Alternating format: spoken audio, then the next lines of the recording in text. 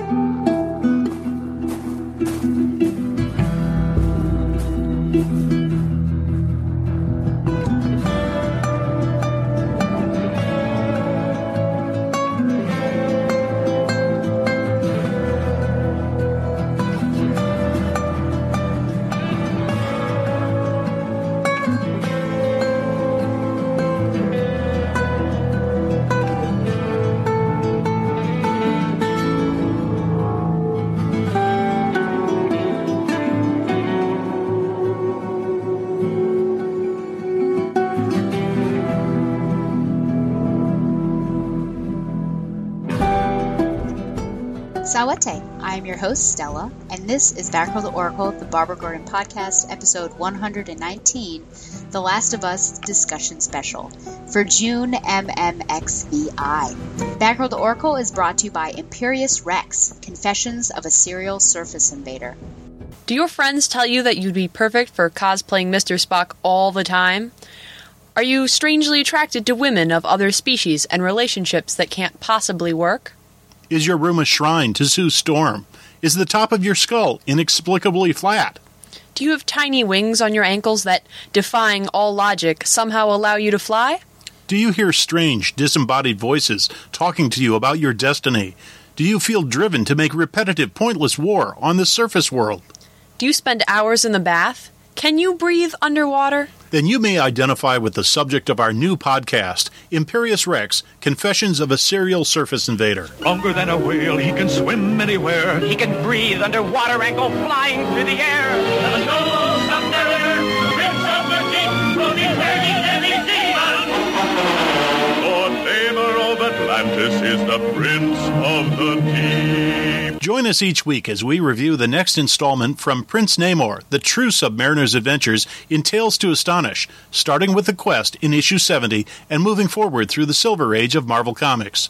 Check out our blog at serialsurfaceinvaders.tumblr.com for a new show every 2 weeks or so, and a steady stream of ridiculous aquatic content. And please, if any 5 or more of the above conditions apply to you, seek professional help. Batgirl the Oracle is also brought to you by MileHighComics.com, your new and collectible comic book store. Mile High Comics has an inventory of over 5 million comics from the gold, silver, bronze, and modern age, and over 100,000 trade paperbacks. If you're not into the vintage stock, Mile High Comics also has a subscription service called the New Issue Comics Express, offering a discounted price for comics ready to hit the shelves. So if you're looking for vintage back issues or a great modern subscription service, be sure to check out MileHighComics.com. Batgirl the Oracle is a proud member of the Batman Universe family of podcasts. #TBU family. Help us keep the lights on. Support TBU so that all the podcasts that you love can keep running by clicking on the Support TBU tab on the right of the Batman Universe and donating. Thank you in advance. On June 14th, 2013, an amazing game hit stores, a PlayStation 3, PlayStation exclusive, developed by Naughty Dog, and this was called The Last of Us. How is it that you're never scared? Who says that I'm not? What are you scared of? Do I need to remind you what is out there? Once upon a time, I had somebody that I cared about. And in this world, that sort of is good for one thing. Getting you killed. I need something smuggled out of the city. Jesus Christ. Just cargo, Joel. How do you know them? I just want some simple gear enough to set me on my way. I reckon it's got something to do with that girl. It's got everything to do with that little girl. Can't be any worse than in here. Can it? Damn it! People, Joel, it's been that way for a long time. No, we are survivors. This is our chance. It is over, Tess! What are you so afraid of? You're treading on some mighty thin ice here. What do we do? You make every shot count. You see, I believe everything happens for a reason.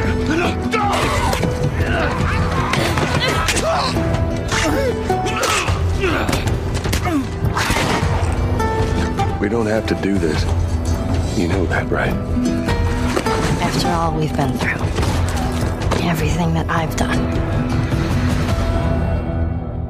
It can't be for nothing. Now, we're going to be talking The Last of Us, and you may be wondering to yourself, it is 3 years later. Almost to the day, actually. It could be to the day when this drops. But, you know, what's the point? And I think this is one of those games where you could probably talk about it whenever, and it's almost timeless. I think that it's so wonderful that it exceeds any sort of time limit that we can put on it. It was recently remastered for the PS4, so there's reason there. And recently, there's some rumors, it's pretty sure or certain that there's going to be a sequel to this. So I think that maybe now is, in fact, the time to have this discussion. But I'm not going to be by myself, so I'm with three, maybe diehard, I could call you diehard fans of The Last of Us, as well as other games from Naughty Dog, like the Uncharted series. So first up, we have Gerard, who's actually never been on Back Row to Oracle, so warm welcome to you, sir. Yeah, thanks for having me on. Although I've never been on the show, but strangely, I believe I'm the first person you thanked on your first episode. Oh. I have no... I don't know why. That was odd. But probably for your support. And were you a part of that April Fool's episode for Donovan? Were you one of his female girlfriends? I was on standby, I suppose. I was supposed to be, but things didn't quite work out time-wise. You just heard from this next guy last month. It's Ed, back again. Hello, everybody. And finally, now we have one of Donovan's ex-girlfriends, and you heard him on a Game of Thrones discussion that I had at the tail end of an episode. We have Jason back to the show. The North remembers. Always. So, to first start off, have you played other post-apocalyptic games? So I'm actually a huge Fallout fan. I had Fallout 3 and Fallout New Vegas, and I beat Fallout 4 recently. So it was interesting for me, the contrast in the games, because Fallout's a pretty dark series, and even Fallout 4 got some criticism for being noticeably darker than its predecessors. But it's always kind of had this bit of strain of black comedy to it that kind of lightens the tone a bit. And The Last of Us does not. I mean, it's just a bleak game. It's phenomenal, but it's very different than Fallout. Ed, how about you? I did the Resident Evil stuff way back in the day, but I'm talking like PlayStation 2 days. Ever since then, no. I was more just Naughty Dog games, sports games, and more like general action adventure, but nothing too super apocalyptic that came to mind. I tried Fallout 3, the Vegas one. No, there's Fallout 3, and then there's Fallout New Vegas. Okay, I tried the Vegas one, and I'm an idiot, and I didn't realize that I could switch between first and third person, apparently. No. I'm sorry. Sorry. It's okay. Hey, I'm here for your entertainment. So I didn't realize you could switch, and I can't stand first-person games, so I sold it, and then I told someone it wasn't for me because it was first-person. They said, well, you could switch, and I said, well, I'm not buying it again. So that was my Fallout experience. But yeah, some Resident Evil back in the day, but nothing too recent besides Last of Us. think I'm in the same boat as Ed there. I go back even further, maybe to the Sega Genesis and PS1 days with the old post-apocalypse ones, but nothing recent other than Last of Us. And as for me, this is actually the first post-apocalyptic game that I had ever played. I sort of shied away from Resident Evil and things like that. I remember seeing, I think, one of the movies or two of them. But otherwise... I've seen the Resident Evil movies. I'm very sorry you had to sit through those. Well, I think it was on TV, so it's my own choice. But, they've just not really been, I guess, the genre that I would tend towards. But really the thing that sold me on it was the fact that Naughty Dog was the developer. And as I discussed with Ed in the past, really, if Naughty Dog slaps its name on it, I'm probably going to buy it because I've been loyal to them since the Crash Bandicoot series. I played Jak and Daxter, Uncharted, of course. So when this was coming out, even though this was a genre that I don't normally play, I thought, well, I'm gonna give it a shot. So that's my post-apocalyptic game.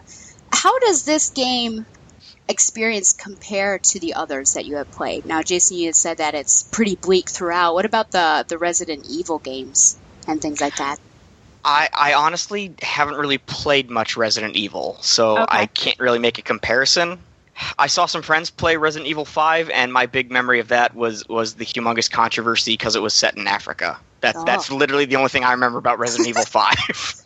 I think that The Last of Us I think the difference between like the old Resident Evil games I played back in the day really was that it seems like in the older games the plot was almost secondary to being an action piece, if that makes any, you know what I'm saying? Like, the game is there to be an action piece, and there's zombies, and yes, there's an evil corporation, there's something going on, but I think that the plot was really secondary to just going from level to level, or, so I felt like this one felt more cinematic, a lot more cinematic than the Resident Evil games, which I played when I was a lot younger, and as I got older, I was just like, not for me anymore. So yeah, this one felt more, and I think that may be a product of the way the video game industry changed as a whole. I don't know if it's just for post-apocalyptic games, but that's kind of my take on it. I think you're right. I mean, especially with RPGs, but then also with the Uncharted series, I think we're seeing storytelling becoming a lot more important in video games, and I like that.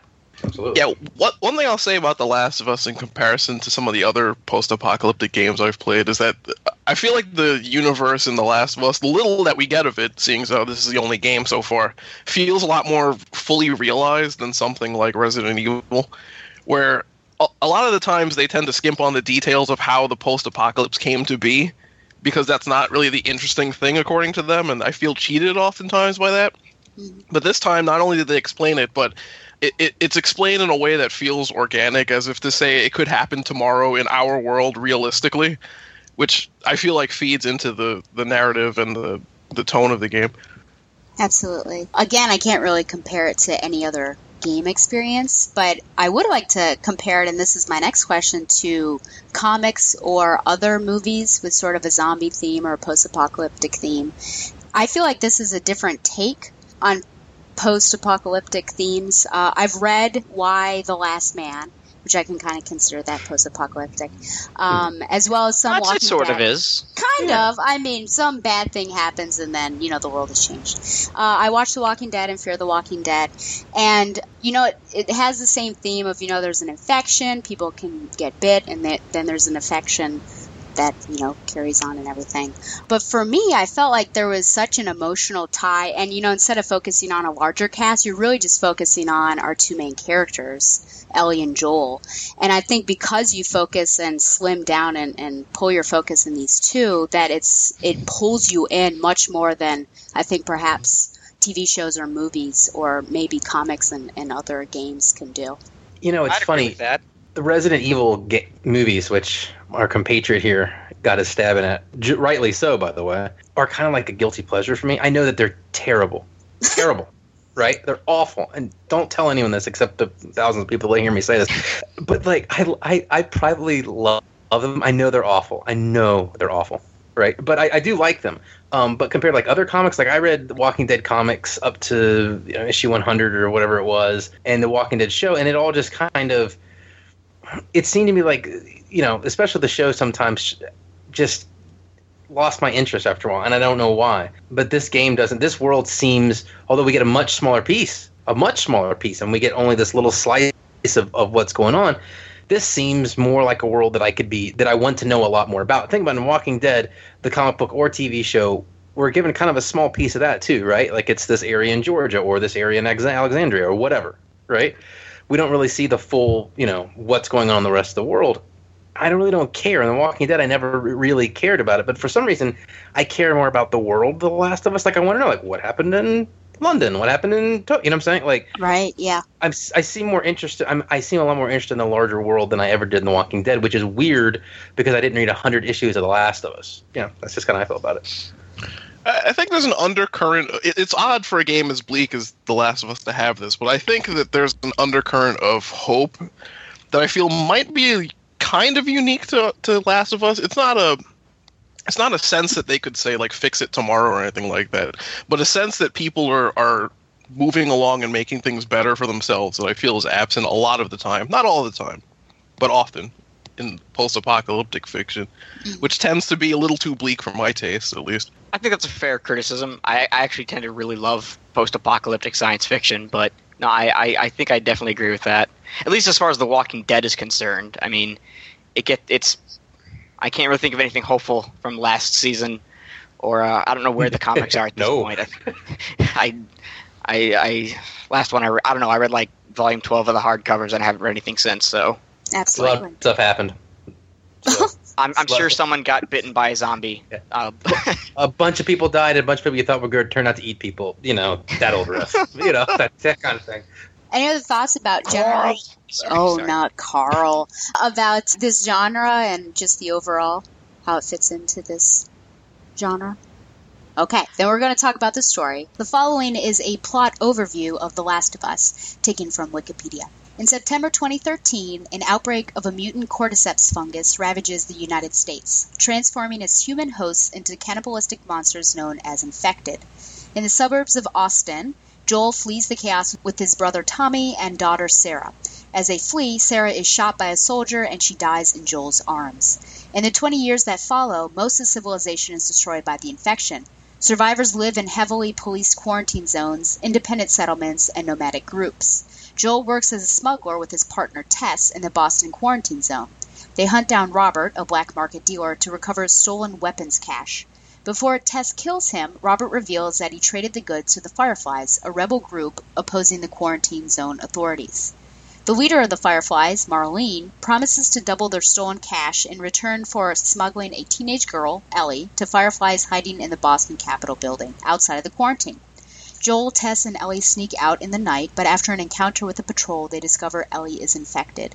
Full infection normally occurs in under 2 days, but Ellie claims she was infected 3 weeks ago and that her immunity may lead to a cure. The trio make their way to their destination through hordes of infected, but find that the Fireflies there have been killed. Tess reveals that she has been bitten by an infected. Believing in Ellie's importance, Tess sacrifices herself against pursuing soldiers so Joel and Ellie can escape. Joel decides to find Tommy, a former Firefly, in the hope that he can locate the remaining Fireflies. With the help of Bill, a smuggler who owes Joel a favor, they acquire a working vehicle. Driving into Pittsburgh, they are ambushed by bandits and their car is wrecked. They ally with 2 brothers, Henry and Sam. After they escape the city, Sam is bitten by an infected but hides it from the group. As his infection takes hold, Sam attacks Ellie, but Henry shoots him and then commits suicide. In the fall, Joel and Ellie finally find Tommy in Jackson, Wyoming, where he has assembled a fortified settlement near a hydroelectric dam with his wife Maria. Joel contemplates leaving Ellie with Tommy, but after she confronts him about Sarah, he decides to stay with her. Tommy directs them to a Fireflies enclave at the University of Eastern Colorado. There they find the university abandoned, but learn that the Fireflies have moved to a hospital in Salt Lake City. As they leave, they are attacked by bandits and Joel is severely wounded. During the winter, Ellie and Joel shelter in the mountains. Joel is on the brink of death and relies on Ellie to care for him. Hunting for food, Ellie encounters David and James, scavengers willing to trade medicine for food. David reveals that the university bandits Ellie and Joel killed were part of his group. Ellie manages to lead David's group away from Joel, but is eventually captured. David intends to recruit her into his cannibal group. She escapes after killing James, but David corners her in a burning restaurant. Meanwhile, Joel recovers from his wounds and sets out to find Ellie. He reaches Ellie as she kills David. Joel consoles her before they flee. In the spring, Joel and Ellie arrive in Salt Lake City and are captured by a Firefly patrol. In the hospital, Marlene tells Joel that Ellie is being prepared for surgery in hope of producing a vaccine for the infection. The Fireflies must remove the infected portion of Ellie's brain, which will kill her. Joel battles his way to the operating room and carries the unconscious Ellie to the parking garage. There, he confronts and kills Marlene to prevent the Fireflies from pursuing them. On the drive out of the city, Joel tells Ellie that the Fireflies had found many other people who are immune, but lies that they were unable to create a cure and have stopped trying. The pair arrive on the outskirts of Tommy's settlement. Ellie reveals that she was not alone when she was infected and expresses her survivor guilt. At her request, Joel swears his story is true. As I see the story, I sort of see it as 3 acts broken down as it involves the characters. You sort of have Joel and Tess, which set up the status quo of what this world is like in introduction. And then you have Joel and Ellie, their whole journey, and then Joel and the Fireflies, I think, at the end of the journey. That's just what I see. You could certainly have, the prologue with Joel and his daughter and things like that. But what are your thoughts on the overall organization of the story and the overall plot, from start to finish? Do you think that, we've talked a little bit about the story and how it draws you in, but, what was so compelling about this plot that you decided to take a chance on this game, and if you did so, that you replayed it? Well, I think starting it off slowly, barring the sort of jolt that happens at the end of the prologue. Mm-hmm. Starting it slowly gives you the time to sink in and let you understand what's going on around you. And it gets you a sort of investment in being able to see through the eyes of a character. Oftentimes it's not effective when they try to set the world up a little too quickly. Right. And it's odd. The first act isn't particularly long, as you describe it, maybe an hour or two. Mm-hmm. But that's enough time to get you invested in the characters, and then, more importantly, the desire to see them succeed in their missions and things like that. So once you get that, the rest of the game just lays out in front of you. You want to see where it goes. And it creates enough of a background, it's like, okay, here's the government. They're kind of quasi-fascist at this point. There's the Fireflies, and then there's a couple different types of walkers. Sorry, not walkers. Whatever, clickers. Sorry, yeah. It's a zombie game that's not a zombie game, I guess. Yeah. It kind of reminded me of 28 Days Later in that regard, yeah. which is a zombie movie that's not a zombie movie. Air quotes. Mm-hmm. Don't say the Z word. Yeah. They're infected, Jason. Yeah. Well, yeah. Well, in 28 Days Later, they're not actually dead, so that's why I say air quotes zombie movie that's not a zombie movie. I think still one of the things was the fact that this does feel like a real 3-act structure. Like, it feels like a real narrative. It doesn't feel like a forced narrative or a linking narrative that we get in video games a lot. It feels real. And I think you guys hit on a point there. You get into the game as far as your investment quickly. I don't know what the timestamp is in the game, but you know how like every action adventure game has like the first 2 levels, which are essentially this is how you use the controls, right? Like this is how you duck, this is how you run, this is how you step. Like that's in every game.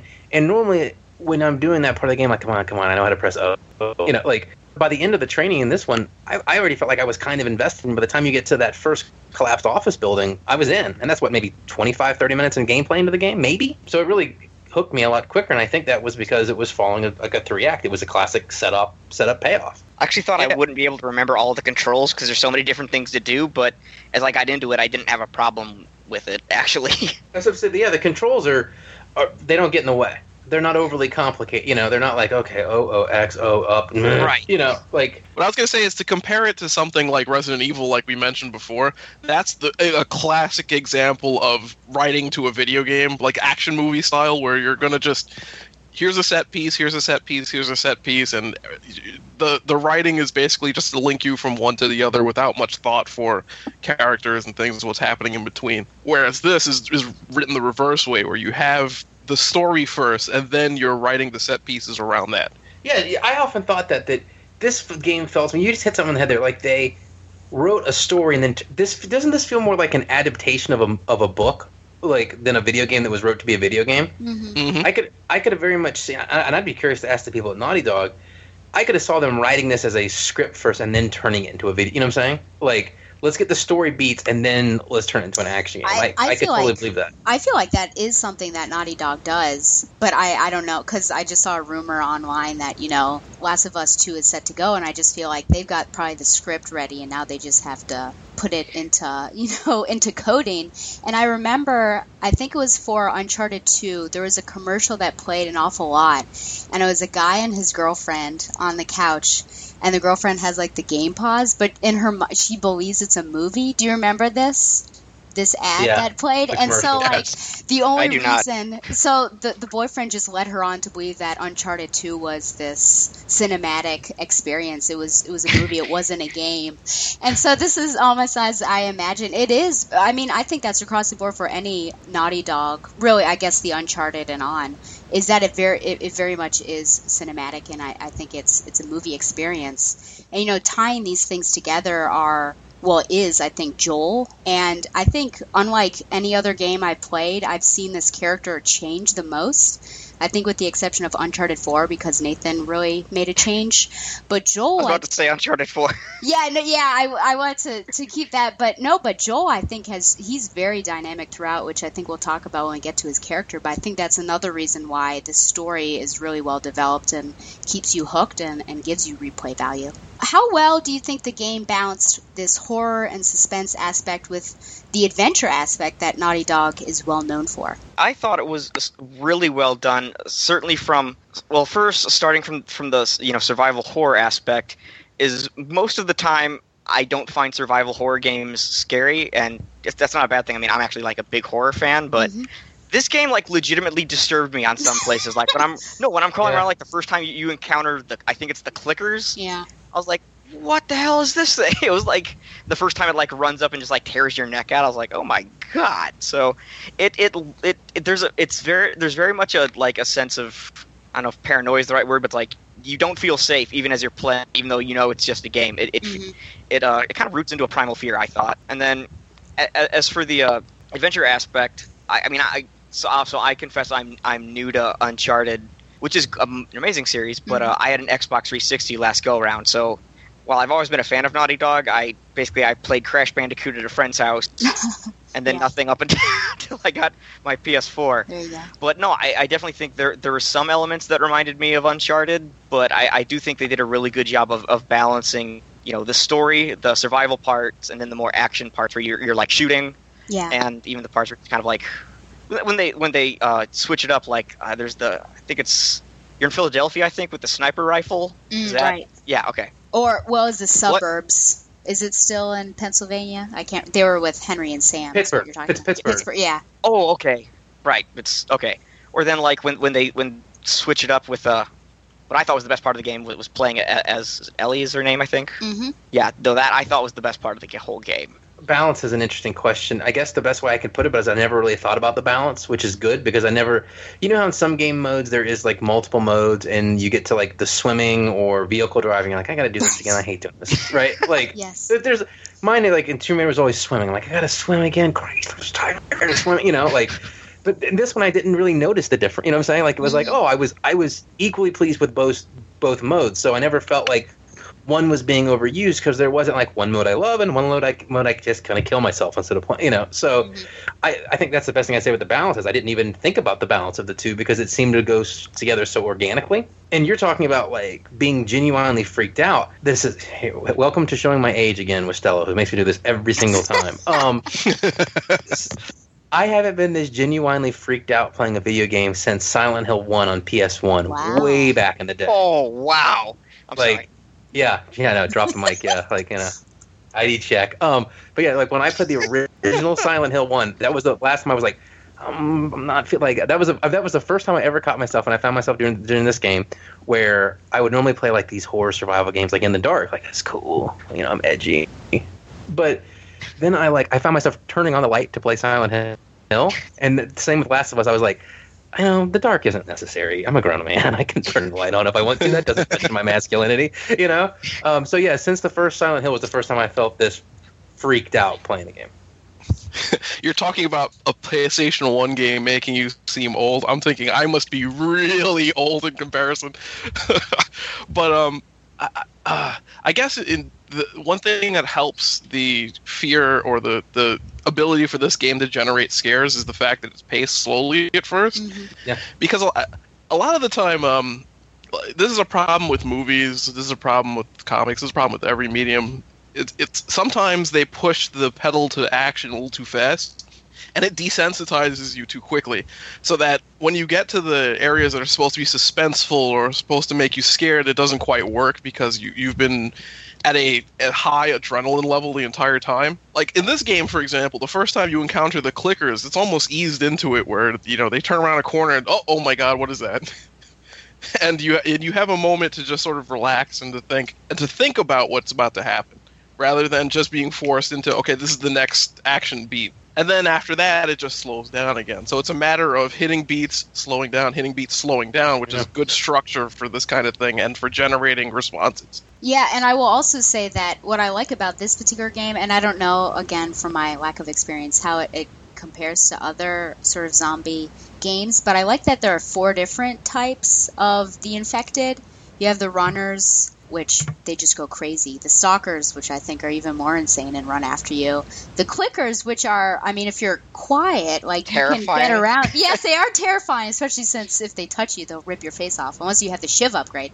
And then the bloaters, of course, which throw those spores at you. So I do like how they are different, and it does ease you in, like it doesn't drop a bloater on you right at the beginning, but it sort of gets you prepared to do that. And I think that was great, that's sort of like the fighting and horror aspect. You have these 4 different beings that you have to fight against or infected. And then the adventure aspect, I actually like times when you're not fighting anyone and it just gives you time to explore certain things, like the university level, up until you start fighting the giraffes. Yeah, you can do like different things like that and just get to know your characters and have conversations and things like that and search for stuff. I think that's always fun. I will say, since Ed was talking about, going back and forth with modes that get on your nerves, the one mode that, I guess it's not really a mode, but you know what I'm talking about, is when you have to protect somebody. And luckily that doesn't really happen here. Sometimes your players will get into, your non-playable characters get into trouble and you have to help them. But I hate when you're asked to protect someone and then they go and do something stupid and you have to die because they died. That is always the worst missions in first-person shooters. So you've got to protect this person who has no AI. Have fun. Yeah. So FYI, Stella is basically saying that if you get into trouble in real life, you are on your own. I'm just saying. Totally fair. There are moments when there was that one level where you're with, and this was the most, sometimes games really make my heart beat if there are a lot of enemies coming at me. And so the one instance is when Sam and Ellie are trying to get the door open. I can't remember where they are, but they're in some sort of building. And so Henry and Joel have to fight off this horde of things coming at you. And I died so many times. But at the end, he's like, we did it. And it annoys me to no end because really I was the one to kill the majority of the things going after me. But the real eye-opener for me in that regard was early on in the game when you're with Tess. And what was it? It was the first time I believe you're jumped by maybe 4 or 5 guys with guns as you're heading towards looking for, I can't remember the guy's name. Robert. Robert, yes, exactly. They're looking for Robert. And I remember I hid behind cover, and I'm trying to remember what the controls are, because this is always how it goes with me. I have a poor memory. And by the time I was like, okay, I think I got this, Tess had already shot all of the guys. And I'm like, oh, okay. Yeah. This is gonna be different. That's an example of, the helpful NPC helping you out. What are the strengths and weaknesses of this particular story? Or if you want to not go with weaknesses, what are your favorite and least favorite story points throughout the entire game? Besides the gameplay, my favorite story part was just playing as Ellie. I mean it made sense game wise, but I wasn't expecting it. Mm-hmm. And even though you're on the run from these not zombies the whole time, to me that was the scariest thing when you're facing these cannibals led by some type of pedophile, and then the storm comes in and you're sneaking around and all you have is this one knife and you're shanking people and trying to escape. And that was just that was the most nerve-wracking part of the game for me.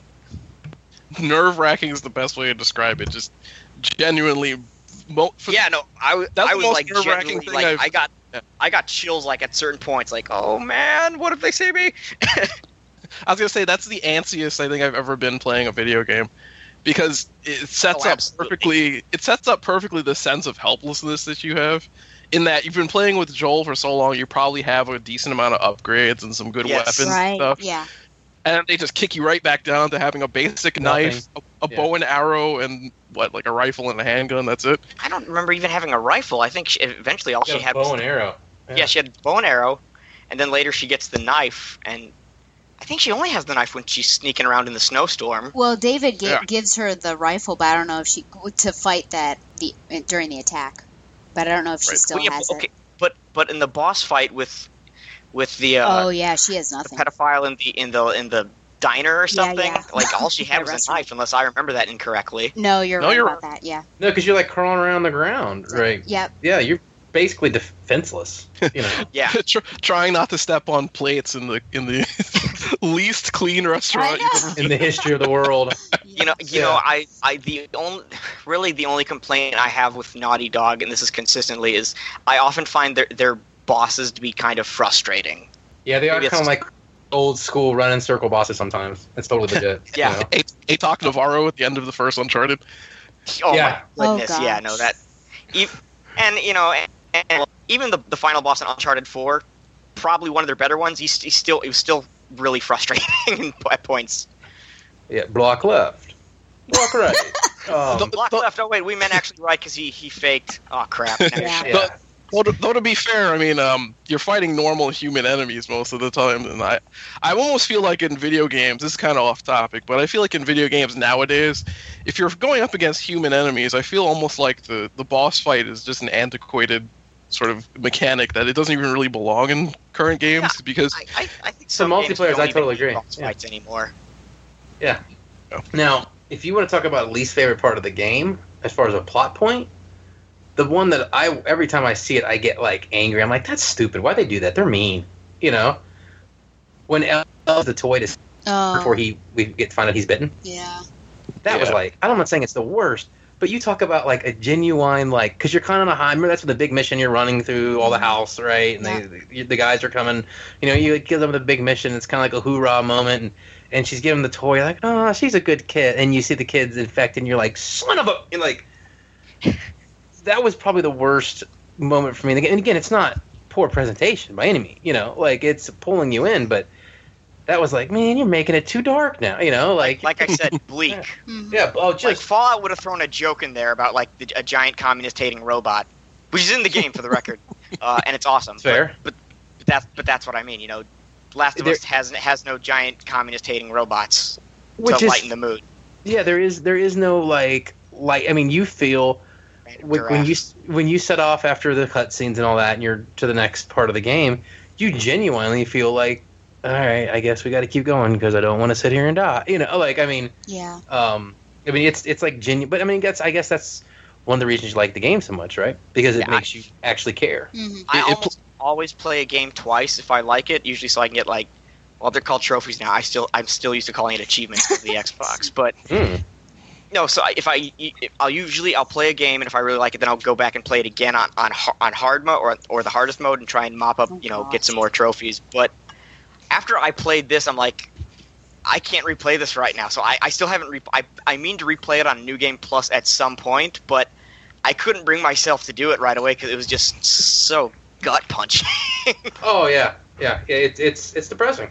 I couldn't even bring myself to play the DLC. I'm like, no, I'm not. Hi, Fallout 4, you know. Yeah. I will say, I think what is also really hard about that particular scene is that there's like no time to mourn them because, they go on their journey to Tommy's Dam. And if you find the optional conversation where right before Tommy's Dam, Joel finds some like small graves, and then Ellie comes over and she said, oh, I forgot to put this, the transformer basically by his grave, and Joel he is done with mourning anyone. He just wants to move on, and that's really hard because it's almost like a brick wall with him. But Ellie is really the one who wants to take the moment to like remember that they were people and that they mattered at some point. So it's hard because you're torn in two directions, but there's just no time. That terrible scene happened, and then you just have to move on with the game. So it is startling.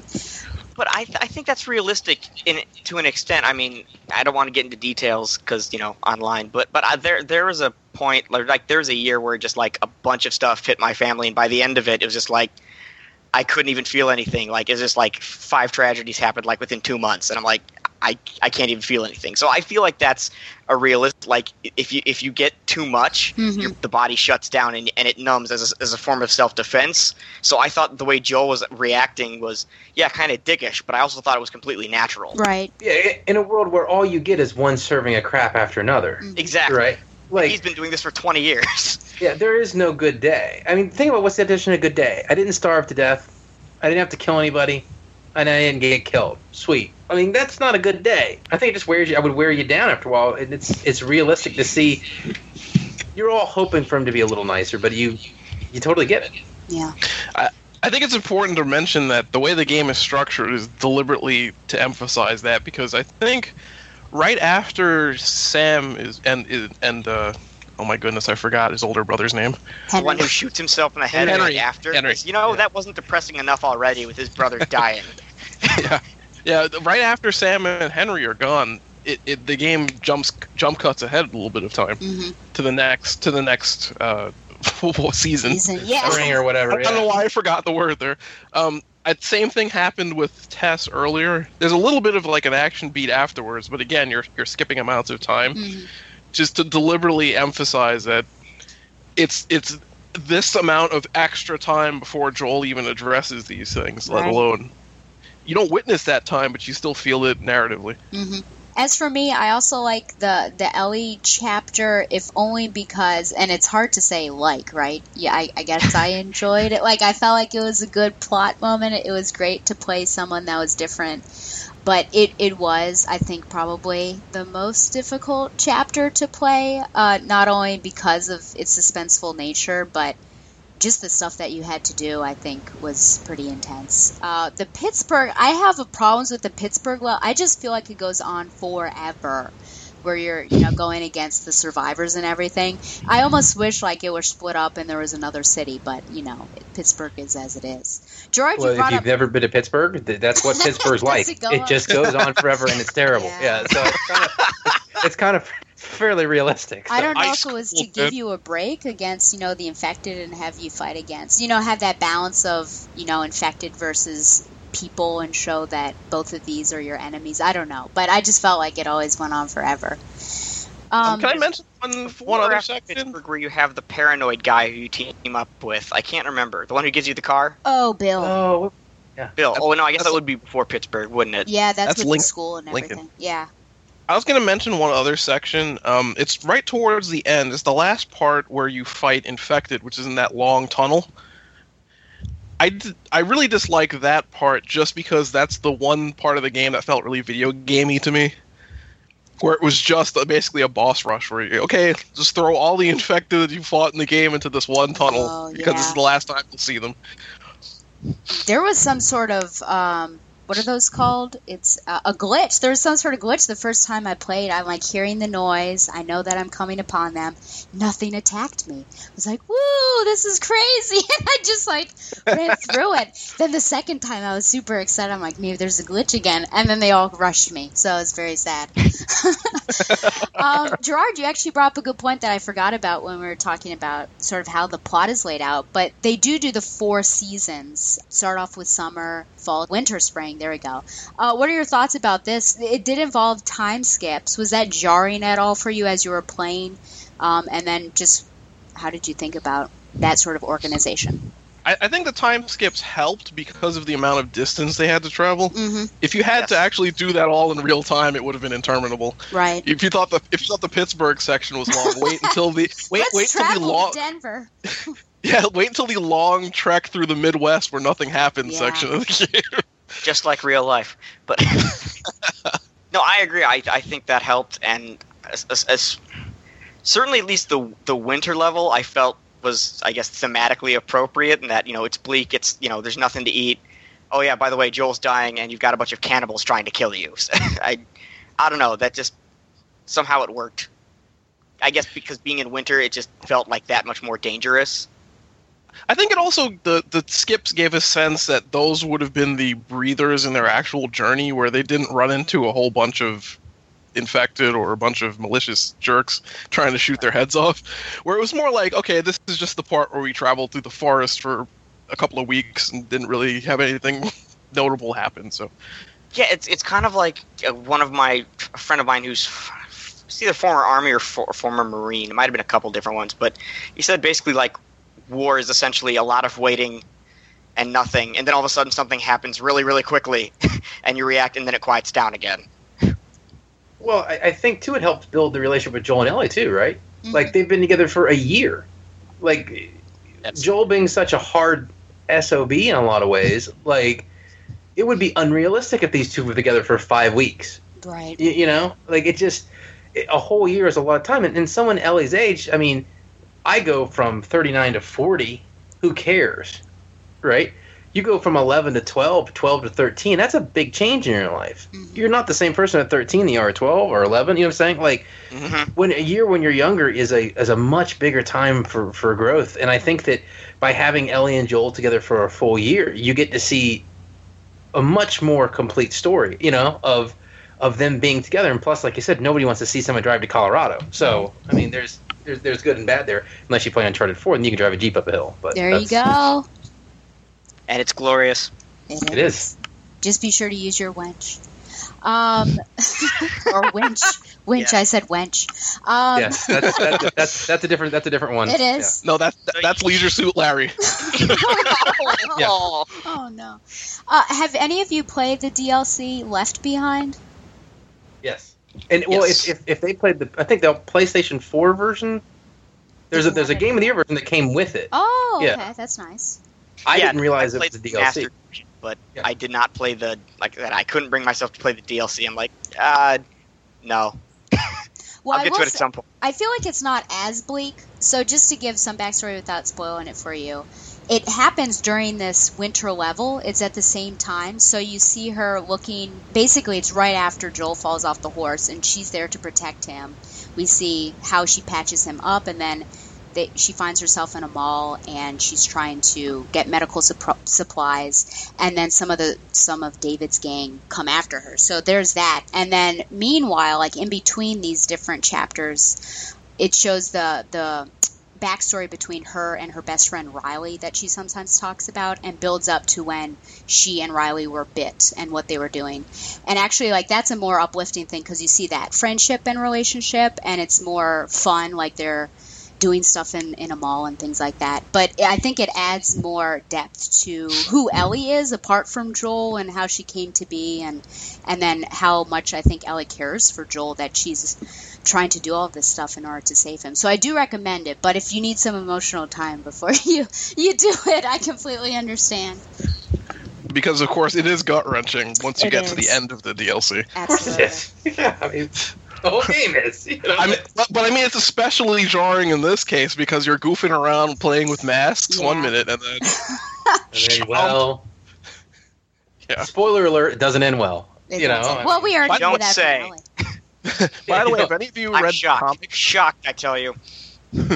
if any of you have read comics, I believe flashbacks of Left Behind are a sort of loose adaptation of the comics. Of American But Dream. I can't confirm that.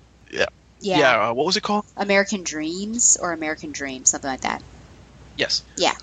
Dark Horse did it, like, right when this game was coming out. Yeah, it gives more depth to the Riley, and I think it's really how they first met, Riley and Ellie. Dark Horse does, like, all the video game comics. Like, they also do Dragon Age and Mass Effect and stuff like that. They totally do, don't they? I think there's an Uncharted comic book, too. There is, yep. And they did Tomb Raider comic book, too, I believe? I'm not sure. I thought that was Top Cow. Yeah. Is that Top Cow that did that? Yep. You're right. Well, last question on story before I get into characters. When you were progressing, you're getting near the end, where did you see the story going as you reached the end? I'll start off just because I think I've told a couple people this before, but as I was in the tunnel with the buses, the flooded tunnel, And Joel was talking about, I'm going to teach you guitar. Like, I'll do all this stuff with you. And then Ellie at one point said, I know something you can teach me. You can teach me how to swim. When all of this stuff was going down and I knew, like, this game was starting to end, I was really nervous in my heart because I thought they were going to kill Joel off. Because I feel like when you start planning for the future, and I felt like, had become somewhat reliant on him. The relationship had changed. He had started, to open his heart to her a little bit more. I just felt like, oh my gosh, are you going to kill off Joel? And I almost did not want to finish, but it turned out okay in the end. But did you have any fears like this as you were going? Did you feel like, oh, I know what's going to happen? Or did you just play it? Yes, actually, similar to you, except I thought they were going to kill off Ellie because as they're going there and they're about to meet the Fireflies, I'm like, I'm going to bet the only way they can get the cure is if she dies. And it turned out to be the case. I'm like, yep, saw that one coming. I've played enough games and read enough books where that kind of thing happens. Right. But I honestly thought they were going to kill Ellie. And I'm like, okay, either she dies or he's about to go on a rampage here. And of course he went on the rampage and saved her, so yay. But yeah, I was pretty nervous getting up to that point. They did have we have 2 weeks until retirement conversation. Yes, exactly. Right. That's not good. Someone's dying here. I just kind of assumed everyone was going to die to fit with the general theme of the game. You never talk about retirement ever.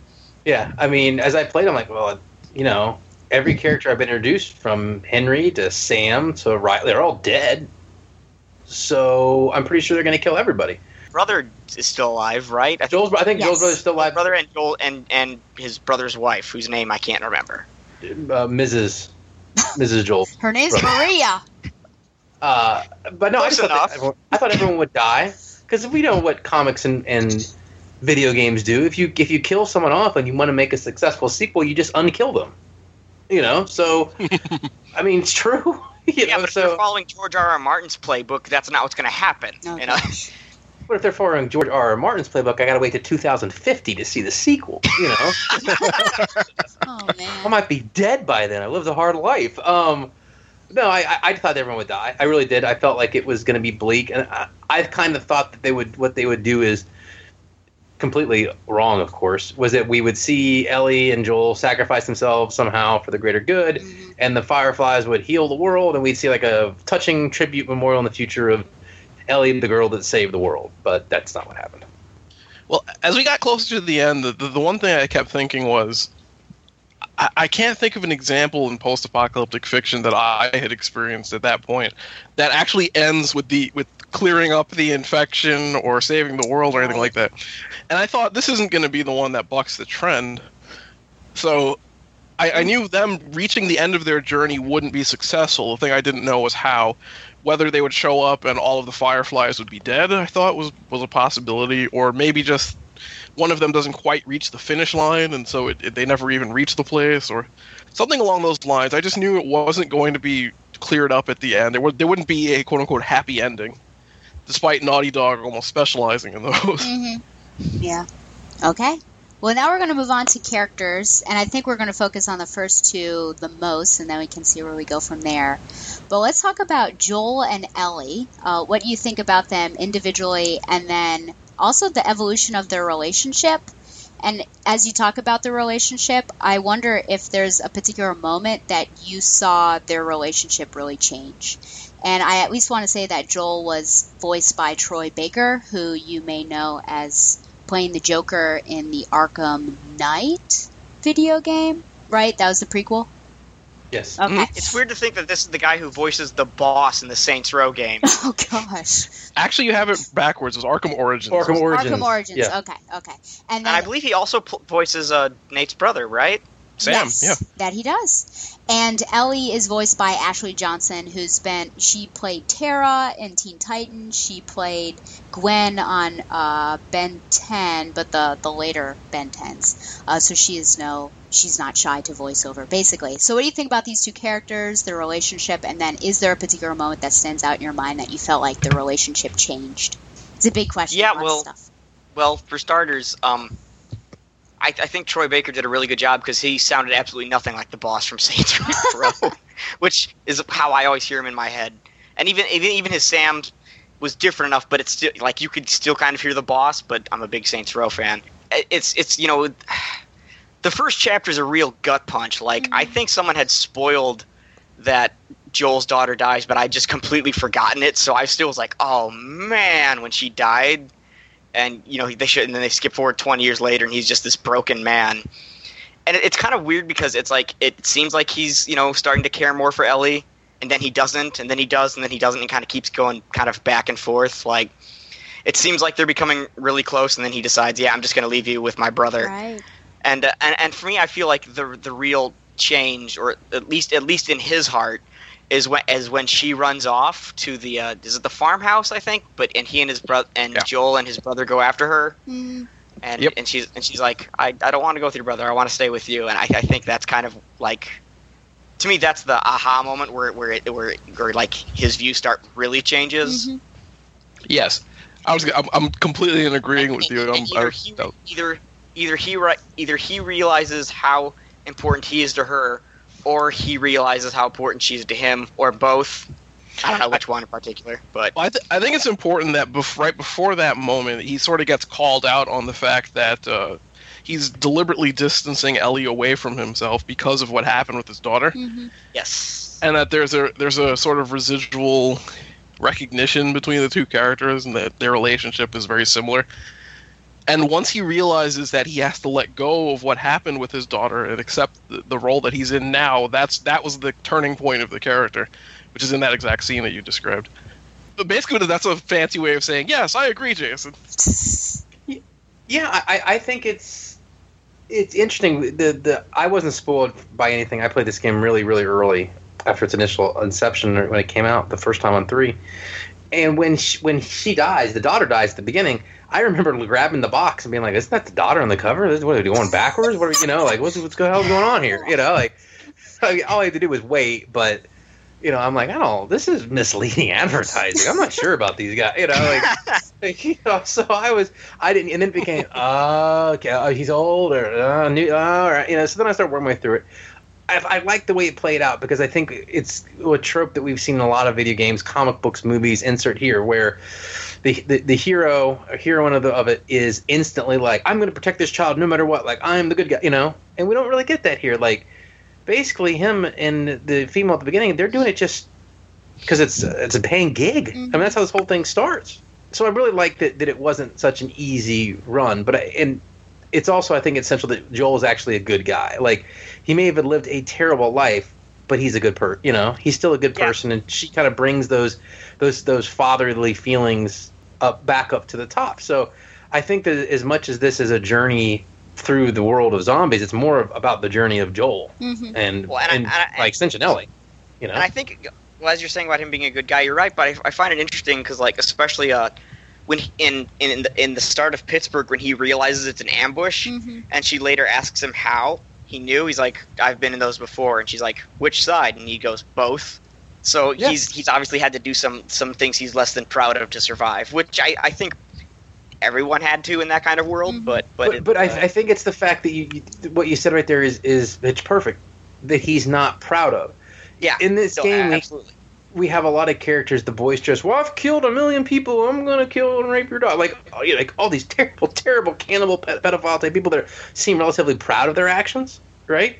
And I think that's where Joel's the counterpoint. Like, yes, you're right. In this type of world, you'd have to do crappy stuff, but at least he actually David feels likes bad. Little girls, yuck, yuck, yuck, whatever. Yeah. I mean, at least he feels bad, and he knows that there's, like, you can see Joel doing what he needed to survive by, i.e., it's him or the other guy, him killing the other guy. Sure, no problem, right? Mm-hmm. But you don't see, he's not a sadist. You wouldn't see Joel going on his way to rape, torture, kill, you know what I'm saying? Like, does what he has to survive. So in this kind of, when you play this real world angle of this kind of post-apocalyptic thing, this is what a good guy looks like. Does that make any sense? Mm-hmm. Like, there's no Captain America. This is as good as the good guy comes. Well, to give a counter example, when they introduced David later in the game, I felt like he was a deliberate dark mirror to what Joel is. They kind of even look similar, where they played the reverse role where he's Joel if Joel was more... Imagine the karma spectrum. Imagine he's more to the red side than the blue side. You know what I mean? Where he's the guy who does take pleasure in killing, and of course the meal afterwards. We'll spare the details.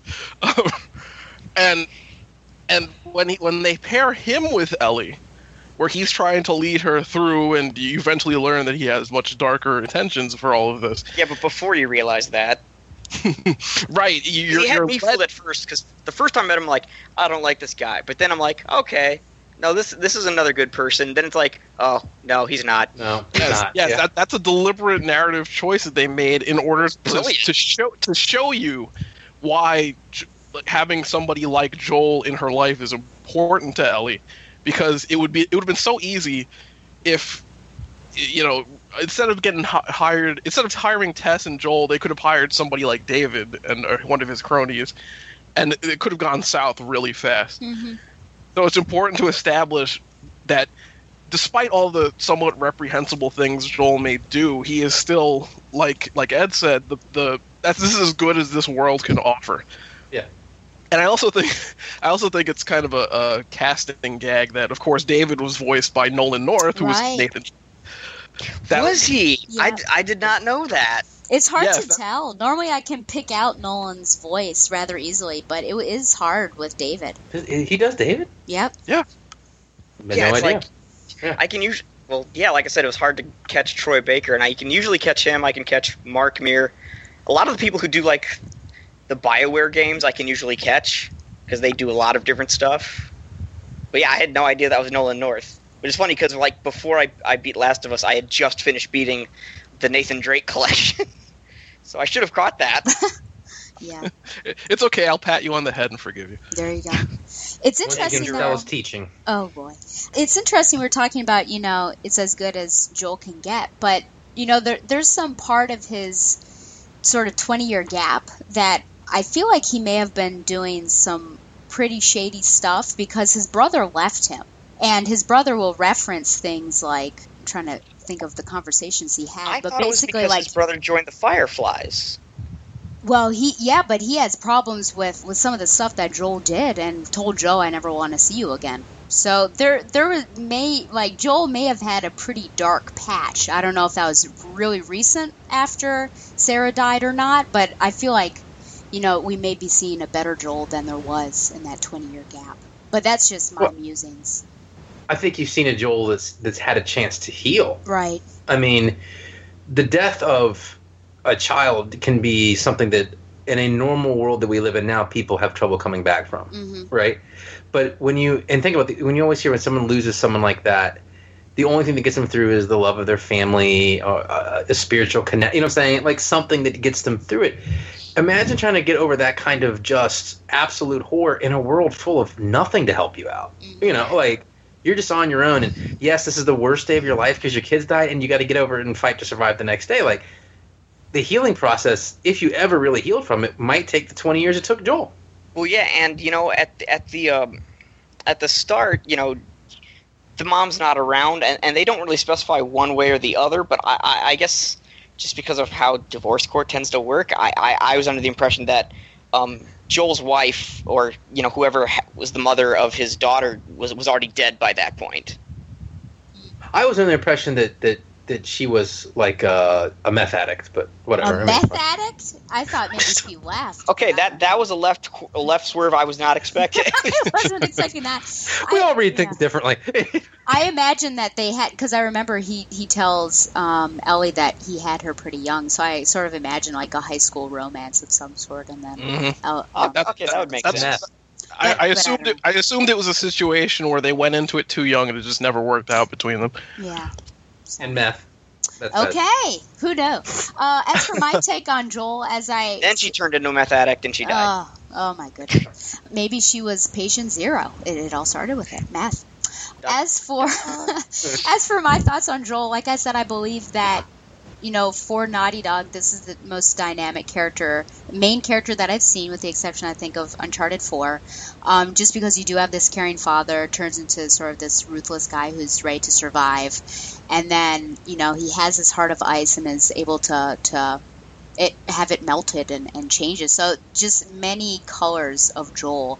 And I think Ellie is the reason for that. And we talk about the hope that is in this game, even in its bleak circumstances. And I think Ellie is very much representative of that because, I mean, you know, you wait around for 30 seconds in random parts of the game and she pulls out a joke book full of puns. You know, what other character can do that? And you know, she pushes him a lot.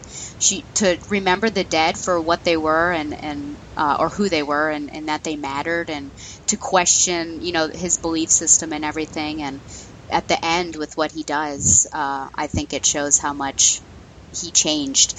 For me, the moment that I saw their relationship change was actually the moment that, and it's before the Tommy's Dam thing where he sort of, you know, leaves her behind, but the fact that he trusts her with, you know, a gun and a rifle in Pittsburgh, and the rifle especially to protect him when he's off, you know, going against the survivors, I thought was a pretty big moment there because, you know, the entire time he's saying, no, you're just a kid, and doesn't trust her, and basically, you know, he's going to look out for himself. And I thought that was a pretty big moment. A good call on that one. I didn't even thought about that. I forgot about that. Yeah. Do we know how old Joel is? I mean, he looks like he's in his like 30s at the start, and that's 20 years later. So I feel like he's got to be what, mid 50s, pushing 60. Yeah, or late 40s, mid 50s. Yeah. Yeah, I mean, you got to be if it's, let's say he's 28 when 38, 40. Yeah, I mean, he's got to be 50, 60s minimum almost. And just the way that he moves, too. Like, the feel of him, you know? Like, going from this to Uncharted was miles different. Yeah, no, and I just mean, like your... Oh, I was just going to say, your idea of sprinting with Joel is very different than sprinting with Nathan, because it's like, you know, it's as much as I think an older gentleman can do, and you have the weapon shake and everything, which I think may come with age as well. So I think he is an older man. I hadn't thought of that. That's good. And he is seriously old man strong. Yeah. Well, yeah.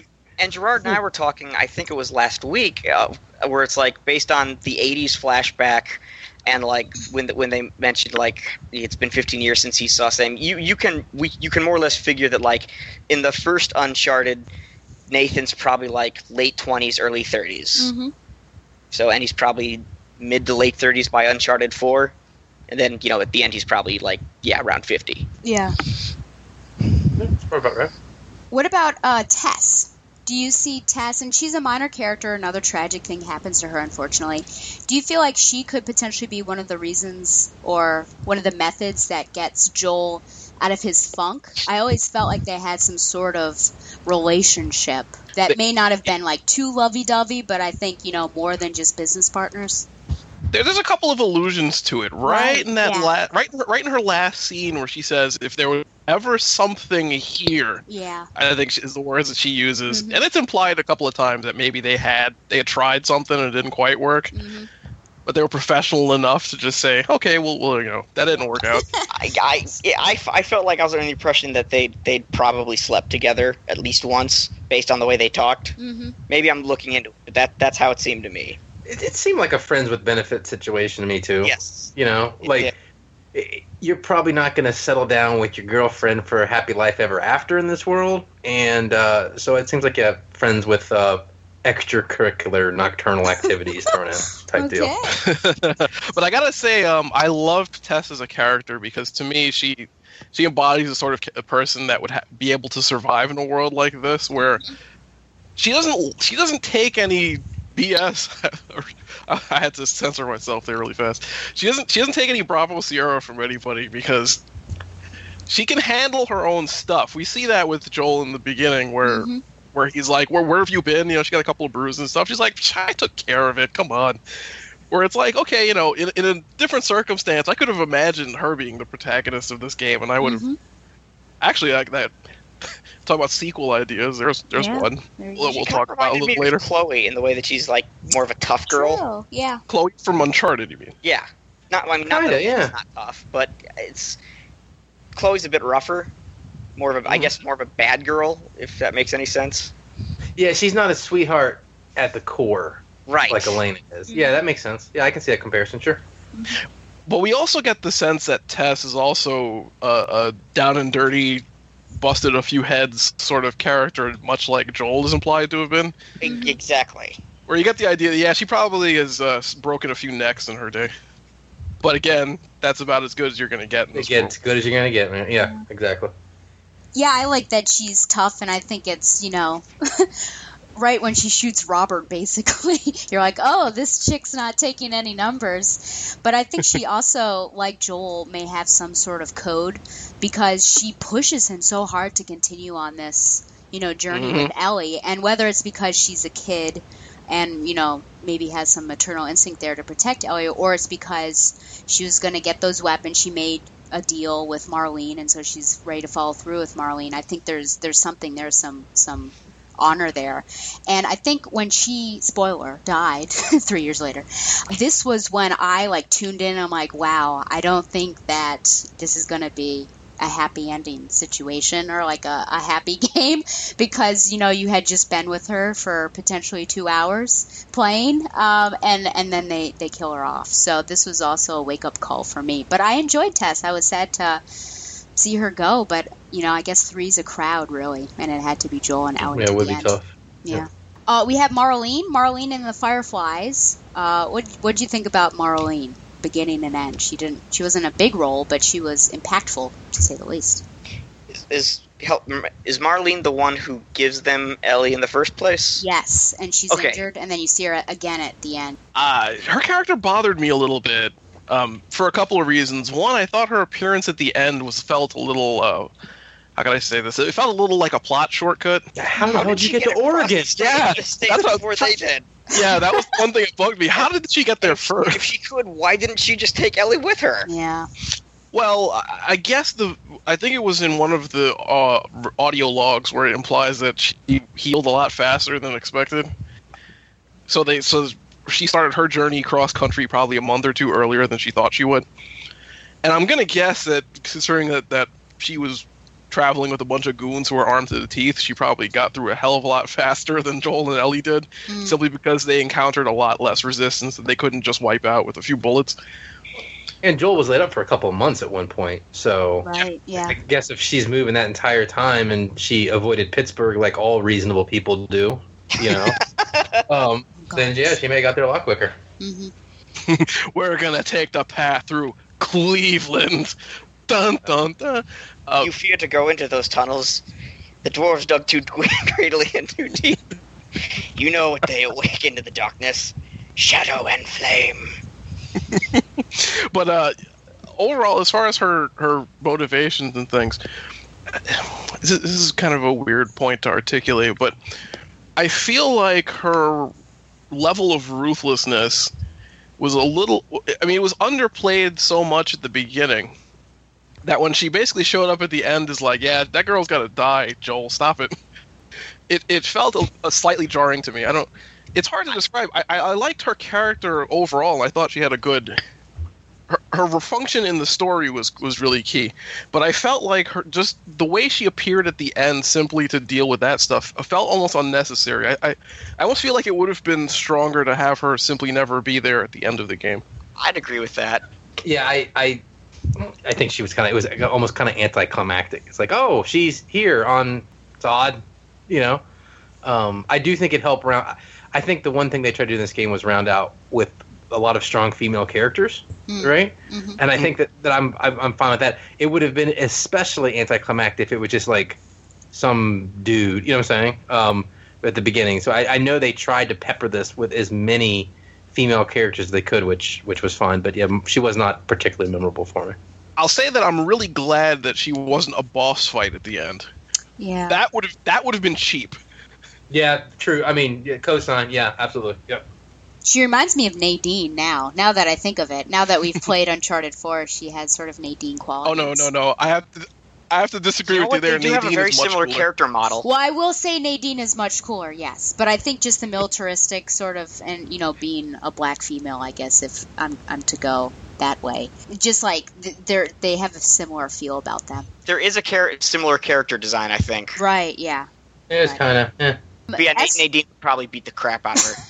I should think she threw Nate out of a 5-story window. So I think, I was actually really scared that I was going to have to fight her at the end. I'm like, oh my gosh, how is he going to win? You just had to sit there and take your lumps, the past 2 times. As for me with Marlene, I totally get, like, it's sort of a hubba what moment when she pops up again. But I think in terms of the story itself, it makes sense. She's the one who started, them on this journey. And so for her to be there and receive Ellie, I think was important as well. And you also see she's I think compared to all the other characters, she has the least emotional attachment to anyone. And she's really just cold. Dedicated. She's dedicated to the mission, right? And I think in a sense that was Joel in the beginning, but now he has an attachment towards Ellie, and you would think that she would also have an attachment because she knew Ellie growing up. From Left Behind, we find out that she was close with Ellie's mother. I have just this feeling that Riley is Marlene's daughter, but I think I may be wrong on that. But it just seems like it could. If you get the journal, there's a part in the end level where you can find like the journal or one of the recordings, and she's really broken up about it. Like, she finally gives the order, but she sounds like utterly disgusted with herself. Yeah. So there's something there, yeah. See, that feels unfair because locking away something that important for a character's motivation in an audio journal that you might not find feels like they're de-emphasizing how important it is. Mm-hmm. Where if it was a key element of her character, it would have been organically weaved into the story rather than. I feel like that might have just been an oversight, like, because I want to give Naughty Dog the benefit of the doubt here. But no, you're right. Oh yeah, perhaps. Yeah. Well, I'm imagining, in a sequence where you write and rewrite things in order to get them finely toned, or just to get it to a state where you have to push it out the door. I feel like her appearing at the end may well have just been a rewrite. We won't know, though. To give a face to the Fireflies, potentially, instead of just a regular group. Right. Moving on to actually one of my favorite side characters is Bill. And I'll start off this one. I just think he's so ridiculous. He's kooky. He's so paranoid. He talks to himself. It's implied somewhat heavily. I don't know. It's pretty subtle that he's gay, which I thought was interesting, bringing an LGBT character into. I feel like this is the first one Naughty Dog has done, so kudos for that. But also, I love his interaction with Ellie and how much they obviously despise each other. So, because of how, she, throws things like words at him, and they just get in arguments. It's just like two kids basically going at each other. But it's, there's history obviously with him and Joel, and an interest. He's got this, I don't know. Billstown is an amazing little find just because of the booby traps that are set up, and then when you're fighting with him and everything. I think he's probably my favorite side character that you encounter.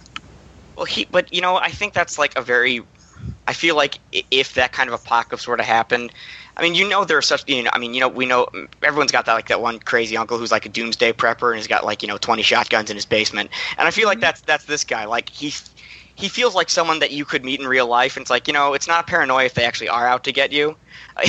He definitely is kooky, but I thought he was a really well done character. And I think like halfway through when they were like, based on a couple things he said, I figured out, I'm like, okay, I think he's probably gay. And then if you eventually I can't remember if you have to or if it's random, but you come across his old partner's corpse, and there's the notes like, oh, yep, okay, cool. No, and again, props to Naughty Dog for doing that.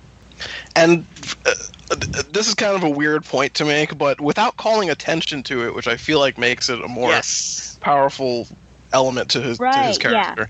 Yeah. For sure. Like, not making it seem like it's out of the norm, basically. It's not even like, it's just... It's not even notable enough to point it out, basically, where it's like, okay, he's a guy who happens to be gay. I like that a lot more than throwing it at you. It's not like North Star from X-Men, and Joel doesn't freak out about it. There's no Joel moment like, oh my god, Bill, you're gay. He's gay. I'm sorry. If he's gay, who cares? Right. I think I much prefer this. It's close to real life too, because everybody has gay people, and it's not like you're shocked, what, are you kidding me? That's crazy. It's okay, big deal. Thanks. I don't care. It's cool. I really like the way they did it too. I went to college in New York City. Enough said. There you go. But one thing I loved about Bill is that his kookiness, as Stella put it, is story justified, because you get the sense that he's sort of locked in this town by himself. He has the world's worst case of cabin fever, where he's just, he talks to himself because there's no one else around anymore. Yeah. Think about it. And he's legitimately just gone nuts from having to live inside of his own head by himself all this time. Again, talk about the idea realistic. We know the that world. That happens to people. Yeah. Like in solitary, I think that's why solitary confinement is considered like one of the worst things you can ever do to a prisoner. Mm-hmm. I mean, think about this too. If you talk about the uncle who's a doomsday prepper, right? Yes. If you had been telling people stuff, and for your the end of the world is coming, you need to stock up on ammo and canned food, and everyone's been calling you crazy, and then it happens? Are you kidding me? You'd be like, you would be so convinced that you were totally right about everything for the rest of your life. Yeah, I mean, this guy is that character come to life, and he's still kind of likable in his own miserable way. So. Yeah, and by the way, the narrative structure, I keep saying "by the way" a lot as a transition, but that's just terrible podcasting. Try speaking of changing the subject. That one always works for me. I'm on an hour of sleep here. Just cut me a slack. Having Joel reference him multiple times before you meet him is also a key element to his character, because you almost build up in your head this legend of Bill before you ever meet him, and then when you meet him, he exceeds the legend. Because it's just Bill. Yeah, he's a colorful character. I love Bill. Mm-hmm. And then, of course, much like the test bit I described earlier, where she took out all of the guys in the first shootout that I encountered, I had something similar with Bill, where there's a section, of course, where you crawl through, like that the graveyard that's behind the church that he's living in. Yep. And there are a bunch of clickers everywhere. And I goofed up. I missed a clicker when I was doing it. I was going fine, and then I didn't see one around the corner or something, and you'd knock over a bottle or some nonsense, and here they come. And he has this machete that is just the most overpowered weapon in the game, because this guy can just hack clickers like it's nobody's business. I'm like, this guy can handle this himself pretty well. It's a good luxury in a video game where you don't ever have to turn around, because you just know that guy is kicking ass behind you. Mm-hmm. It made the gameplay a hell of a lot more fun for me. Or like in the later part of that game where you've got to get the car pushed, and it's like you got to push for a while, and then the runners come at you and you got to kill them and then get back to pushing. Yeah, and he's definitely, no pun aside, no pun intended, pulling his weight or pushing it, I suppose. But because he's helping you with the car. Mm-hmm. So yeah, no, he's definitely one of. I do think that's AI for companions has definitely gotten better in games over the years. Oh god, yes. I've definitely seen that with like Dragon Age Inquisition or Fallout 4, or even I think one of the best examples has been the Uncharted games, and then like Uncharted 4, especially with the later levels with Elena, who's like soup. Yeah. There were times where I'm like, someone was about to shoot me, and she just like came up behind me and shot him in the head. I'm like, thanks, babe. Yeah, it all works out. Yeah, because I remember in the first one, like Sully just shoots one bullet at a time, and it barely even hits anyone. And now, they can take care of themselves practically. It's lovely. Yes. One extra bonus for Bill is that he indirectly led to what I thought was the funniest scene in the game, which is the magazine scene in the car. Right? Yes. That's true. Man. Good point. Yep. That was one of the other references, because wasn't it like Playgirl or something? I felt like it was the female equivalent of those. It was. Yeah, I don't know what they called it, but it definitely was. Yeah. So you should have paid a little closer attention to the cover, Jason. It wasn't quite that way. I'll leave it at that. Do you have anything to say about Tommy? I have a suspicion that if they do a sequel game, it'll be about him and his wife. Oh, okay. Ooh, that they gave you enough of a glimpse of how they have their entire little world working with all the electricity and all that stuff, but a really well-functioning little society that he has. And they did a lot of world building with him and his wife Maria in that little sequence where you get the idea of the balance of power between them and the fact that they're sort of like the mayors of this little place that they built together. But he's gone almost as fast as you meet him. So it felt to me like a bit of a tease for perhaps we'll see him and his wife again later. I hope you're wrong though, because if The Last of Us follows suit, the story will open with everybody but him and his wife dying, you know, and then they'll have to like venture into the world, heartbroken and down. Well, that could be bad. Well, yeah, it won't be a Sunshine sequel. If such a thing exists. Farming. We're gonna farm in the new sequel. Yeah, that's what... It's like the end of Red Dead Redemption, where you're like, oh, I guess John Marston is retired to his farm and will live happily ever after. Oh, what was I thinking? I guess I'm the only one that played that game. You are for me anyway. I was just letting you go on. I don't know what you're talking about. For me, I guess I would have said like, well, I guess you know, Max Payne got his revenge. I'm sure he'll find his peace. Oh no, I guess not. Exactly. No. This is sad. Similar concept. Yeah. For me, Tommy, I just want to know more backstory between him and Joel. I think that's what I would like to know. But he was so briefly in this game that for me, there's not much to talk about for him. We talked a lot already about Henry and Sam. Do you have any other comments on this particular team? Hey, here's a question for you. Was it right that they totally just left Ellie and Joel when that ladder broke and they're like, I'm sorry, and then they ran off? Do you remember that? I don't know if I'd say it was right, but it was definitely understandable. The consequences of living in this world. Okay. I mean, from what we've seen, Joel is the exception, not the rule. Right? Mm-hmm. And that if you help people, you die. Yes. That's it. I mean, think about if roles were reversed, and if Joel thought the only way he could have saved Ellie was by leaving them to die, I don't think he hesitates for a second. That's true. Right? I mean, not that I would want to live in a world like that, because I would die in this world. I'd be like, oh yeah, I'd have been gone after the first months. I think in this world, this is the only realistic outcome. Yeah, I was going to say, there I go again. It's an argument that I frequently have with people when it's time to view, say, like a movie from the 40s, and you're looking back at it and you're viewing it with modern eyes, and you're not comparing it to how times you're not comparing it to what it would have been in its time. You're looking at it with a different set of morality and such, where them leaving Joel and Ellie is appropriate for their worldview, and it's hard to judge the morality of that because we're not in that situation. So I'm looking at it with a different set of eyes, and I feel like deliberate moral dissonance. Yes, that's where I'm going. It was a deliberate. It was a deliberate attempt to call attention to the fact that it's right for them, and I think doesn't Henry say something similar to like you would have done the same thing, right? Yeah. No, it's like, and while I don't condone it, I understand it, and yeah, you're right. It's they've been in this world for 20 years. It's obviously a very different situation. More world building in subtle ways. That's another good example of that. Then the last character was David. I feel like we've talked a lot about him. Besides having the infected and the Fireflies to a certain extent are villains, and the survivors, we put a face onto a villain. So what did you think about him as a villain?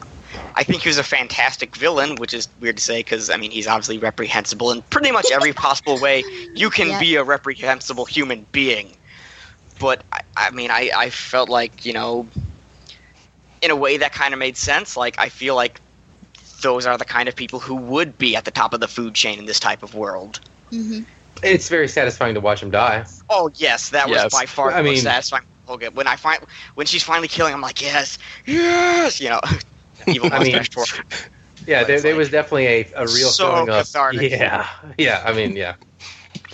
Like I said earlier, I felt like he was a good way to show a dark mirror to Joel, and how, with slightly different circumstances, things could have turned out very differently for Ellie. Absolutely. Well, now we've come to our last act of this particular podcast, and to start off, I have 2 thought-provoking questions for you. So the first one is, we'll take them one at a time. At the end, should Joel have taken Ellie from the hospital, preventing the surgery from happening, which could have potentially found a cure, and also killing Marlene? I guess I'll tackle this one first. There's a lot of could-haves involved in that end scenario, which is what makes it murky. Right. If it was a guarantee, say like if we operate on Ellie, we have the cure, period. Mm-hmm. That's a different question. I think he's wrong. In the situation where we're going to cut Ellie, we're going to perform this fatal surgery on Ellie for the possibility that perhaps we could solve it, that's where you start to put faith in characters like Marlene, who frankly don't deserve to have your faith, in the sense that they could very well just be overstating what a chance they have. Perhaps they don't have people with the correct expertise that could handle this, or something like that. So while he throws the possibility away, we just don't know how strong of a possibility it was. And while it is a selfish act on his part, I think he saved Ellie because of what she meant to him, of course, rather than looking at the broader moral implications of what he was doing. I feel like I side with him more so than I feel like he did the wrong thing. But only because we just don't know how far along they would have been, and I suspect they weren't very far along at all. See, this was one of the things that was really, I think, brilliant, is I'm sitting there, I'm like, you know what? I can't really tell you what was the right choice there. Because on the one hand, it's like, well, if you could literally save the world, and I mean, obviously the death of anyone's tragic, but it's like one person versus how many? And because people have made decisions like that in war that have been much, much worse, and much higher casualty rates. But it's still like, I guess what they call the lesser of two evils. But, on the other hand, it's like, but you've spent all this time with Joel and Ellie, you've come to care for Ellie, you've got this connection to them. It's like, you're just going to let them kill this little girl? Yeah. That's effed up, man. And it's kind of like, I feel like he morally he made the correct decision for himself, but in the grand scheme of things, he didn't. If that makes any sense. It does, yeah. See, my perspective on this is really simple. Of course he made the right decision. Right? Like, yeah, and he should have there was another 20 guys that had killed those 20 guys too. If this whole story at its heart is a personal story, and this is a father who's lost one daughter and now views someone as a new daughter for him, doesn't matter. There's only one choice for the man to make. You know what I'm saying? Like, there isn't another choice. That's why I said for him, he made the correct decision. And there's no doubt for me. Like he's not going to lose another daughter. He's already lost one. And if you're a father, you don't care. Like, the world's at stake. Your daughter is your world. The world means nothing. And I know that sounds awful, but that was why I really liked the ending of the game. And from that perspective, was for me, it was the only decision he could. Any other decision would have made every other feeling from the entire game fraudulent for me. And that's just a point of view. Yeah. Anything else would have seemed like he didn't. I mean, if you could willingly sacrifice your child, then you didn't love her like a daughter, because you can't do that. I'm going to hijack the question briefly, Stella, if you will allow me to do so. No, that's too late. How do you guys feel that it was a set decision rather than, in a lot of other games, this would have been a player decision where they would have given you one of two different endings if you chose? I think this feels like a play. I don't control the ending. I like the fact that the plot was linear and that this was they did it so well. And they were totally okay with being captive to their plot beats. Does that make sense? I feel like that would have kind of ruined the story almost to a sense, because it's not Naughty Dog is it's like this is not an RPG, so it's like this is their story. This isn't quote your story. Like, if you play an RPG, it's like you get to design your character and choose your class and make all these choices. That's because that's the story of your character. But this is the story of Joel and Ellie, and I think it was I think it's for the best that they left it that way. Although it would be kind of interesting had they done a choose your own ending, but I'm glad they didn't. Yeah, I think I agree with that. That's just curious to see what you guys have thought. There's a PS3 game called Heavy Rain. It's like, I don't know if anyone else has played that. That's like based on choices. Great everything. game. Yeah. I've considered downloading it for the PS4 from the PSN. I keep hearing it's great. Do it. It's great. Is, yeah. And it's is it a hurricane really game? Decision based. No, but it does rain the entire No, that's Life is Strange. Okay. No, wait, that's a tornado. I'm sorry. And that one's defined by all your choices. It's really the entire game. And I think it would have been a little weird to have, the last moment of the game be a choice, whereas throughout the game you didn't really have any options. Like, it was pushing you in a particular. I mean, you had options as to, are you going to sneak around, or are you going to full out start killing people, survivors and things like that, but not really any of these choices. And I think, I agree with Jason. I think 100% as a player, I totally, and as a person who was emotionally invested in the character, I think that Joel made the right decision because, had Ellie died, I would have been very heartbroken.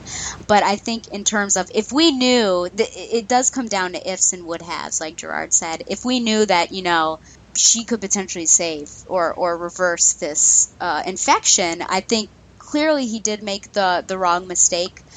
Even if it was unclear whether she could fix it, they could obviously use the research to push it forward. So I think in terms of everyone else, he made a poor decision.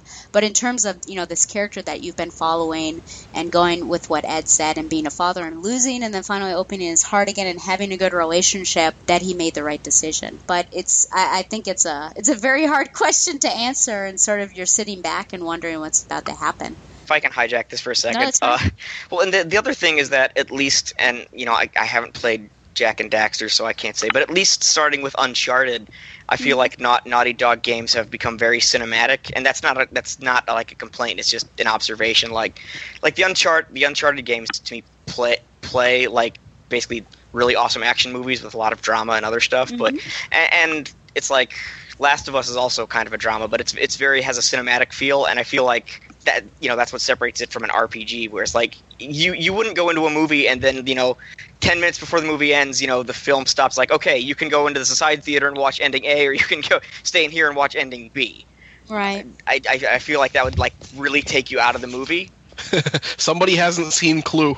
Yeah, I was about to say, Clue is the movie you're looking for. Yeah. They did that. But okay, I think that's the exception, not the rule. True. And I think you're just counting the fact that Crash Bandicoot is also, very theatrical. So, well, again, I haven't played Crash Bandicoot in 20 years, not counting the little retro level in Uncharted 4. Best Easter egg in the history of the world. Yes, I know. Is that a fox? Yeah. I showed that to my dad, and even my dad smiled. I'm like, I don't know if you remember Crash Bandicoot because we didn't have PlayStation. My dad goes, I remember Crash Bandicoot. Oh, man. Once you got that PlayStation 1 startup noise, yeah, I was in a different zone. I was like, "Oh, my heart has been warmed." I just love the banter between him and Elena. Why does a fox need jeans? Oh my gosh. My other question is as equally weighty, and it's at the very end.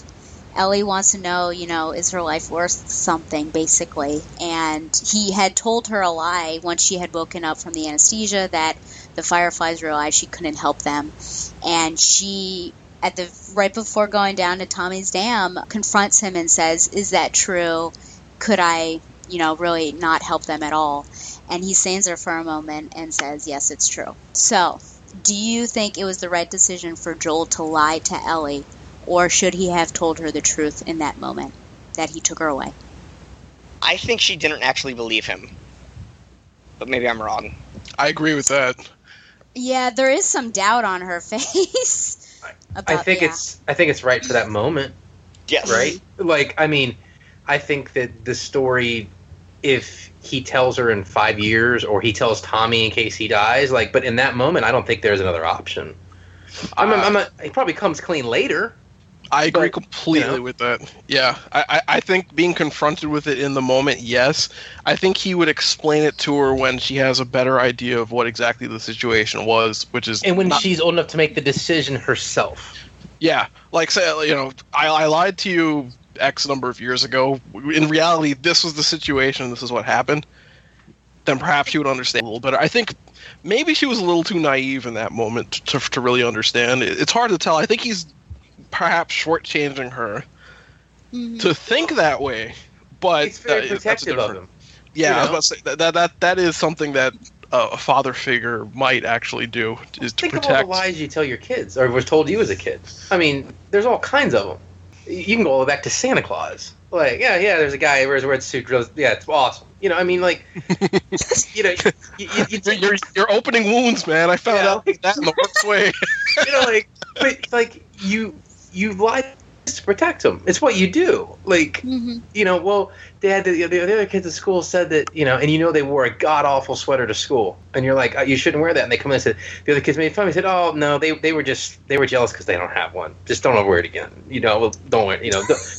It's not polite to make children jealous, so you should probably, not not make them jealous. Yeah. Like, you lie to your kids. It's what you do. Like, you protect. And Joel now is, after what he's done, we know there's no going back. Like, you've killed these people. You've possibly washed the possibility of a cure down the drain to protect who you now view as your daughter. Telling a lie on top of the multiple murders you just committed doesn't matter. I mean, right. I think it's his only choice. Yeah. Yeah. I'm sorry that he lied to her, if only because I just feel like lies are so damaging to relationships. And I totally get where you're coming from, to protect her. And I could see that, I can envision the scene playing out in my mind where he tells her that he lied. And then she steals another horse and goes off on her own again. Like, I feel like, that's what he's preventing. But it's just, I'm just sad that that's sort of where it ends, is with this lie. And totally on her face, written on her face, is like this hesitation there. And doesn't she Fox Mulder for a second? But the way her face looks, like I said, I don't think she believes him, but I think it's what she needed to hear. Yeah, she wants to believe it. Just go along, right? Yes. She wants to believe. Like, there is times in all of our lives that someone has fed us a lie or a deception, and we wanted to leave it, so we just went along with it. It could have been your boss. It could have been a wife, a girlfriend, a parent, a brother, a friend. Someone has lied to you in your life, and you knew it and said, "I'm going to go with it." We've all done that, probably, right? Like, we've all had that moment in our life where you could call someone out, and sometimes even stupid, like when you were in 8th grade and your friend was like, "Well, I have a girlfriend, but she lives in Canada," right? And you're like, "No, you don't," but you don't say anything. So, I think there's a point where we all just will accept a lie. I'm not saying it's preferable. I agree with you, still. Lies damage the fabric of a relationship, right? But I think that there's a point in life where something like this that has been so difficult, where you just want to be at peace so badly, you'll just accept the lie. Any other thoughts on that? No argument to that. There are two tough questions that I think those are the first questions I came up with when I was thinking about this discussion. So, good thoughts there. So only 2 more parts left. So the first one is thoughts on what the sequel story could be. And we've already sort of passed some around that you're thinking about. For me personally, I think it could either be a prequel or a sequel. I wouldn't be surprised if they went back in sort of that 20-year gap. And I don't know, they could potentially switch characters altogether. But I like the idea of staying with someone that we know. So if they were a prequel, I'd like to see what Joel was up to in the 20-year gap before he met Ellie. And then if it were a sequel, I wouldn't be surprised if it were Ellie-led. And I don't know if she goes off to find the Fireflies or do something. But focusing on characters that we know so that we're already, I think, invested. I think it would most likely be an adult Ellie. I think a flip would be beautiful here. An adult Ellie that, for insert better plot device than I can think of here, for some reason has to shepherd an older, elderly Joel who can't protect himself. Oh my gosh! Right? That'd be crazy. Think about it, like, now he's elderly, like not in a wheelchair, but can't move as well, and she's got to get him across the country for insert something cool here. And we could have like a total role reversal of now Ellie's the one protecting Joel who can't protect himself. Like, that would be kind of fun, right? Like, I could get down with that. I'm suddenly, because I'm such a horrible person, I'm suddenly thinking of all sorts of... There's a level where you have to play as Joel and fight off a grave robber. Oh dear. I'm thinking of all sorts of... I'm thinking of all sorts of horrible... You said reversal. I'm just going to the logical conclusion. I'm thinking of all sorts of bad I've fallen and I can't get up type scenarios. Oh, terrible. Maybe you can upgrade your hover round. It's one of the upgradables. There you go. It is the future. With speed and missiles, yeah.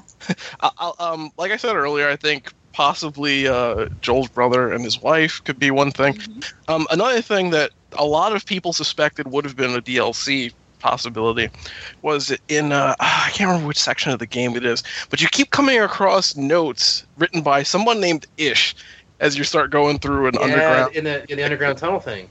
Yeah.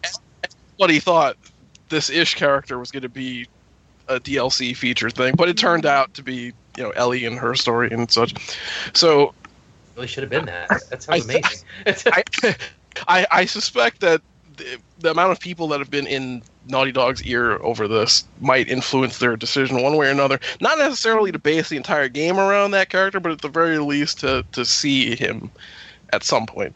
Although, isn't it made pretty clear that Ish is dead by the point we get all the notes? Well, that's the magic of video games. It doesn't have to be a sequel. It could be an interquel or a prequel of some kind. Yeah, I guess. I'm not huge on interquels. I mean, God of War, the God of War timeline, if you've ever played any of those games, is so confusing. I haven't, because I didn't have a PS3. I have God of War 3 remastered, but I haven't gotten around to it yet.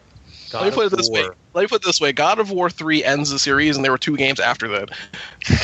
God of War. Well, those are like, isn't one of them a prequel?